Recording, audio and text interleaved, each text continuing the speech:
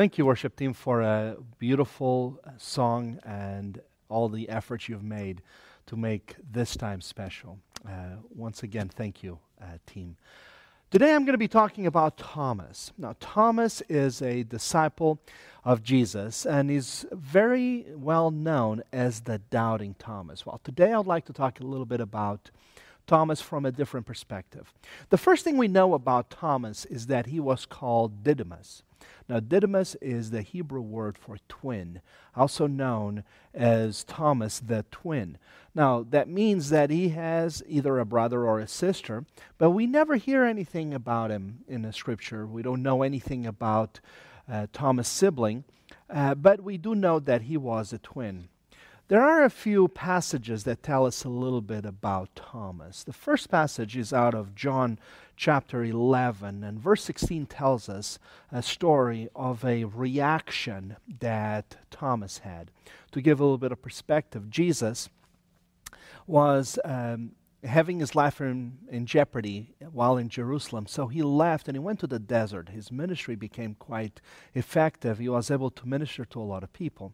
But what happened was he received news that his very close friends sent word that their brother Lazarus was very ill. Jesus receives that word and he is concerned, and he decides to stay there a couple more days. Now, Jesus knew what was about to happen, but the disciples were very concerned about going back to Lazarus and to Lazarus' families because they lived in Bethany. Now, Bethany was a little bit closer to Jerusalem than they were comfortable to be. The disciples were a little bit concerned and said, Jesus, we should not go back to Jerusalem. Jesus, we should be careful. But Thomas had a different approach. Thomas said, well, let us go back to Jerusalem, and if we die with him. Now, this is a statement of courage. It is a little bit pessimistic that we're going to Jerusalem to die, but it's a statement of courage, of saying that we will go, and if we die, we are dying with him. We are dying with our boots on. We are dying in honor. Let's not worry about what may or may not happen. We are with him. What else do we need? This makes a statement about Thomas' personality, about his character, that he was a man of courage and of great faith.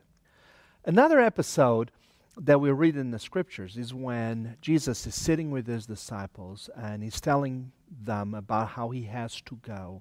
But where he is going, they cannot go with him, but he is preparing a place for them.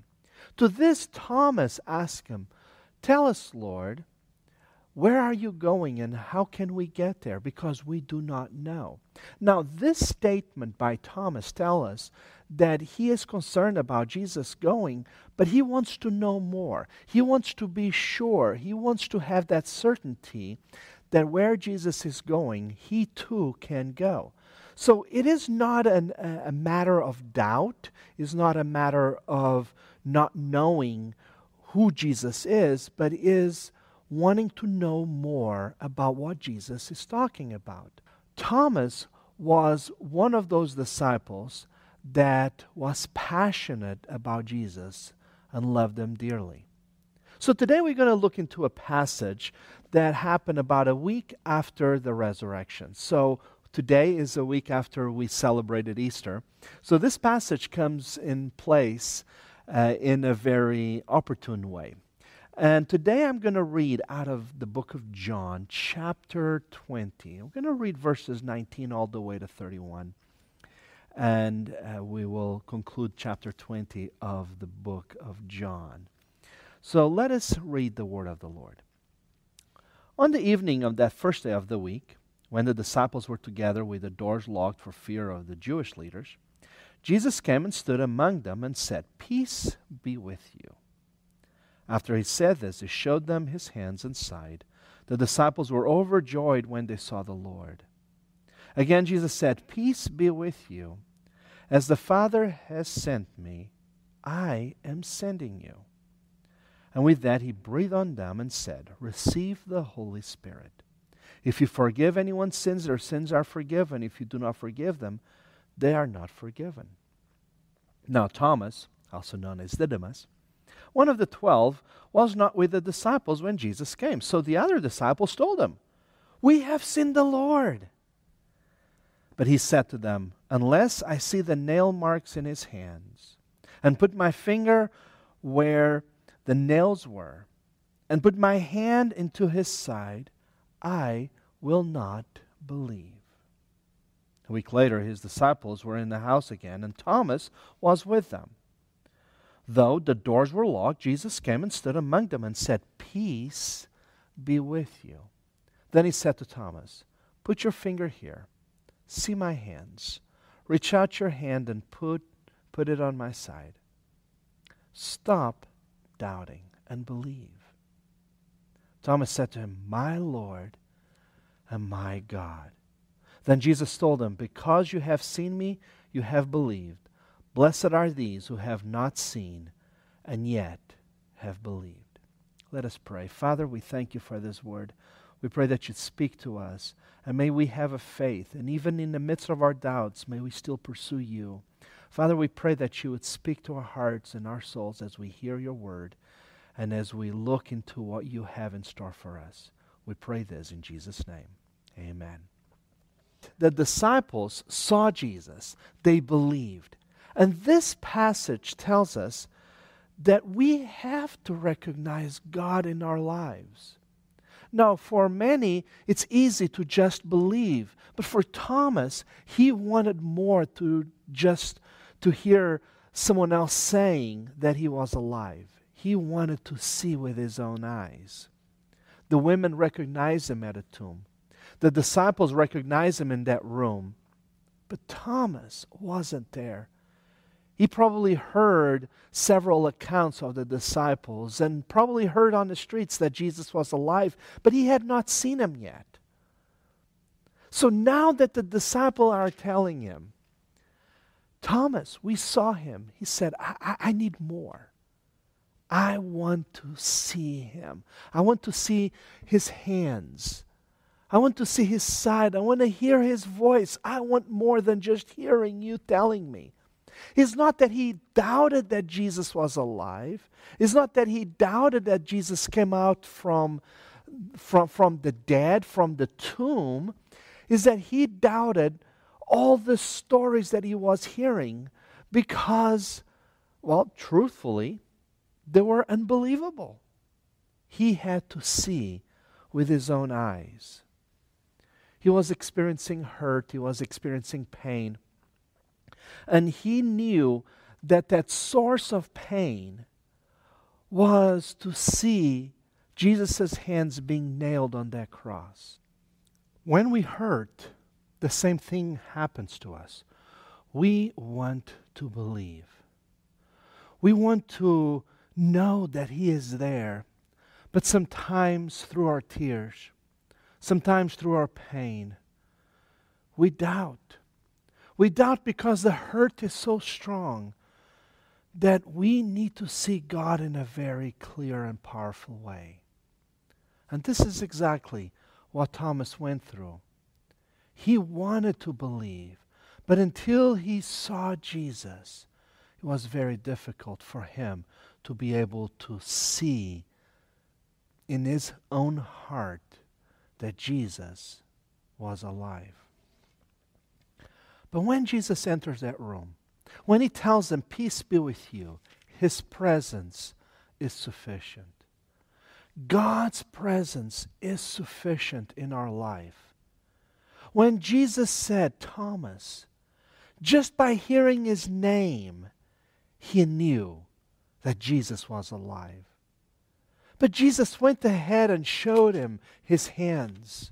He went ahead and showed him how his body was scarred, that his suffering was real. So Thomas responded with a very powerful statement. When he saw Jesus, when he heard his voice, when he was able to see his hands pierced, the scars that he had on his body, he made a statement. He said to Jesus himself, "You are my Lord and my God." And that is a statement that takes very little doubt. It's his own. And Jesus was his own God now. He wasn't just the man that he spent the 3 years with. He's much more than that. The doubt that Thomas had took him to a belief that was unshakable. His own Lord and his own God. Love, the love of Jesus conquered all his fears. His devotion grew. His faith was strengthened, all because he wanted more. He wanted to perceive Jesus in a personal and powerful way, and so he did. But when he did, he said, "My Lord and my God." It was personal to him. So what are we to do with this passage? How can this passage speak to us? Well, like Thomas, we have to let our doubt be the starting point. Not letting our doubt dictate our faith. Not letting our doubt dictate our beliefs. But let our doubt be the starting point. When we have a doubt, let that be the beginning of our pursuit of Jesus. The beginning of our pursuit of truth. Some people are blessed because they believe by hearing that Jesus is the Son of God. And Jesus confirmed that because he told Thomas in Scripture, "Blessed are those who have not seen and yet have believed." But some have doubts. That doesn't make them into lesser Christians or inferior Christians. But their doubt can help them, guide them into the presence of Jesus. It can guide them into an understanding of who Jesus is. Some have doubts.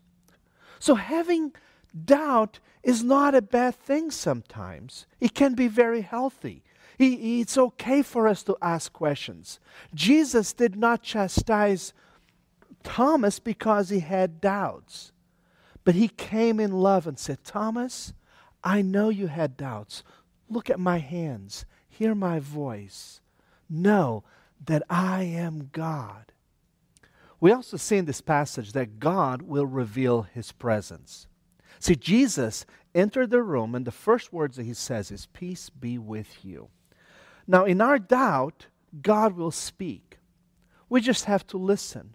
And when God spoke in that room, the words he used was, "Peace be with you." He knew the amount of fear they had. The fact that the doors were locked and he was inside of their room would create some fear. But he said, "Do not be afraid," by just stating, "Peace be with you." Now, when we hear these words and we have doubt, peace brings an assurance of God's presence. And he will reveal that presence in our lives. We just have to listen. We just have to look for him. A story is told about an artist who was commissioned a painting by a wealthy patron. And the wealthy man said, "I would like for you to paint me a picture of peace." Well, the artist went back to his studio and got a beautiful canvas and started painting a beautiful, gorgeous country scenery that looked very peaceful. He took it to the patron and he looked at the picture and said, "This is not what I'm looking for. I want you to go back and find an image of peace that by the moment I look, I know it is peace." So he went back to his studio and decided to draw a picture of a woman holding a sleeping baby. Nothing is more peaceful than a sleeping baby. And the wealthy patron looked at that picture and in a few moments said, "That is beautiful, but that's not what I'm looking for." I want something that I can look at and know peace. He went back to the studio, not sure on what to paint. He spent some time thinking and praying and reading the Word until he painted this painting. He took it to his wealthy patron, this time with a smile, knowing that he knew that this was an image of peace. The wealthy patron looked, saw that beautiful sight, and said, "This is it." Paid him, and the artist went back home.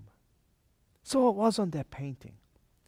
The artist painted a raving storm, hitting a cliff with the waves strong and high, and the wind howling.